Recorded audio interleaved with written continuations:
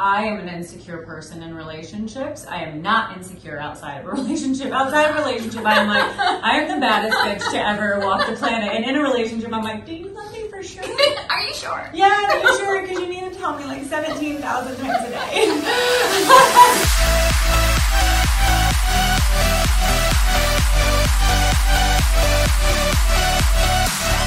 Hi guys, I'm Sylvia Sage and welcome back to another episode of Sexy, Funny, Raw.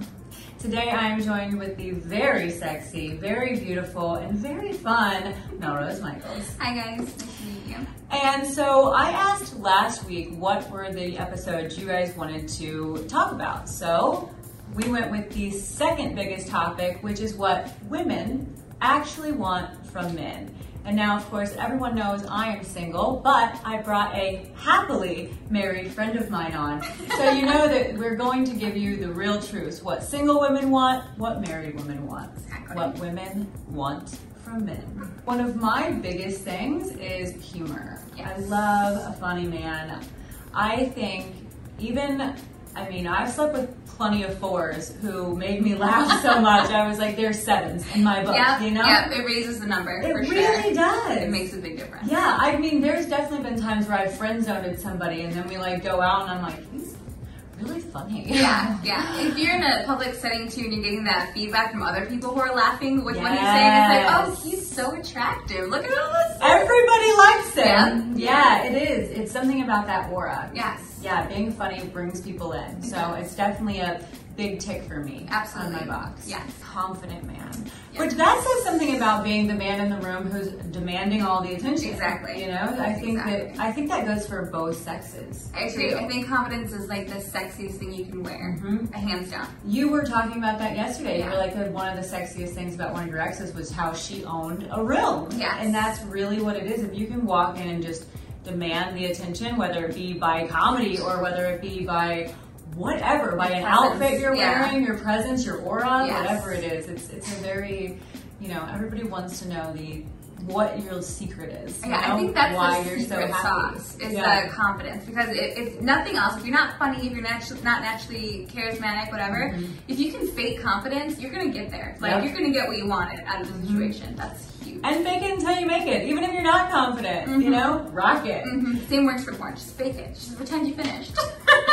Every time. We both had said understanding. Yes. And I think for me, what I mean by that is I need a man to be understanding of what it's like to be a woman in today's society. I need you to be understanding of my career and the fact that I do want a career, be understanding of the fact that maybe I don't want children or, just different things. I need you to just understand how a woman works. Know that one time a month I'm going to go completely psycho. I'm going to cry a lot.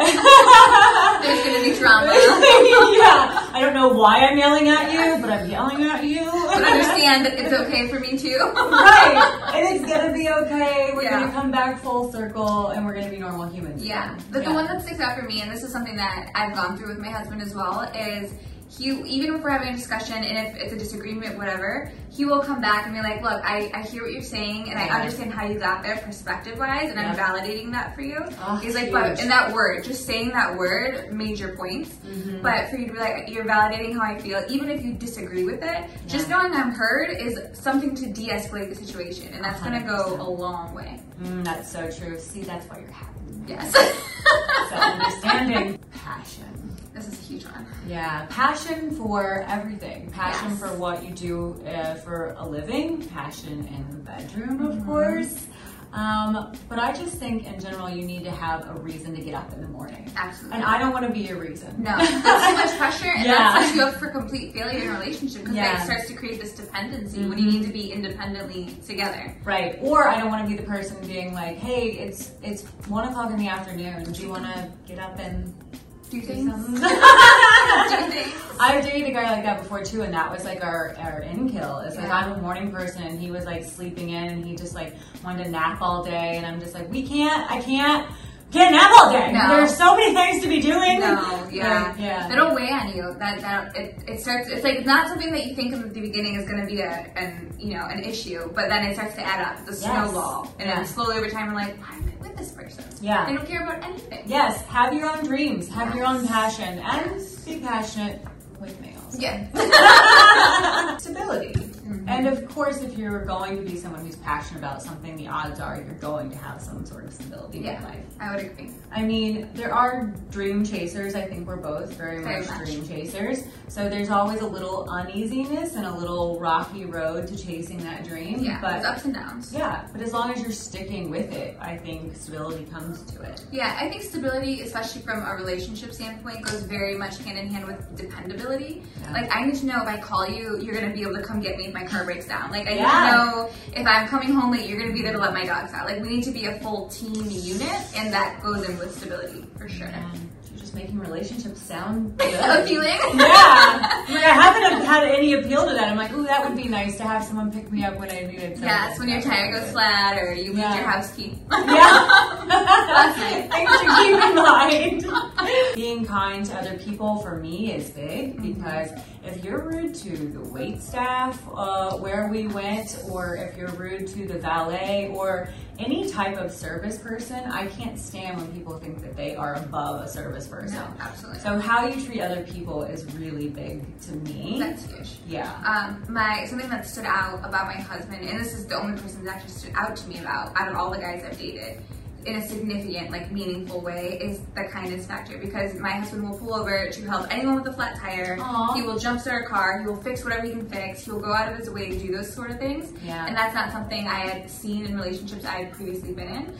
But I would say kindness can be a sore spot for an insecure partner. So, like, if you're with someone who's insecure and your partner is very kind and, like, overly giving and generous to people, that can heighten the other partner or spouse. I can actually level. see that, because I am an insecure person in relationships. I am not insecure outside of a relationship. Outside of a relationship, I am like, I am the baddest bitch to ever walk the planet. And in a relationship, I'm like, do you love me for sure?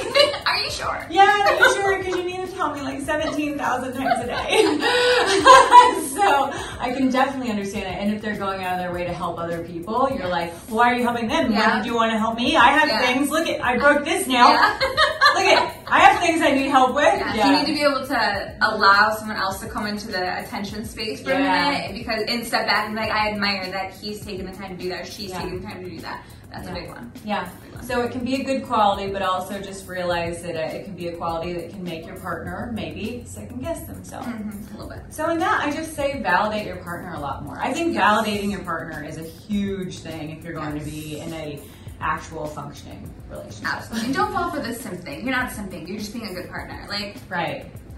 Speaking of, being supportive. Yes. On this one. Being a supportive partner. Tell me what that means to you. So for me, I can always tell if I'm in a healthy or not healthy relationship, because my partner will, like, add I know it's the word. He will emphasize my success level. Yes. So, like, when I'm with a partner that's not supportive, it's almost this toxic factor where I'm swimming upstream and everything's hard and I'm not accomplishing anything and I'm moving at a slower pace than I normally would. Yeah. And when I'm with someone who's super supportive, I'm like at a 10x production level. Yes. I'm getting through all my things. I don't have this strong pillar in my life, which is my relationship with my partner, isn't in question. So I get to excel at everything else. Yeah. And when you don't have that pillar taken care of, you're held back as a byproduct. It's nice to have that cheerleader. Yes. Somebody in your corner who is rooting for you just as much as you're rooting for yourself. Because I mean, I put that to like going to a gym versus working out at home. Like when I work out at home, like I'll still work out and I'll work out plenty hard, but I'm not going to work out nearly as hard as when I'm in a gym and I think other people are watching. Yes. Because I feel like, well, I'm going to impress them. Yeah. So I'm going to go, I'm Yeah. going to go 10 times harder. So if you think that there's somebody there watching you and like,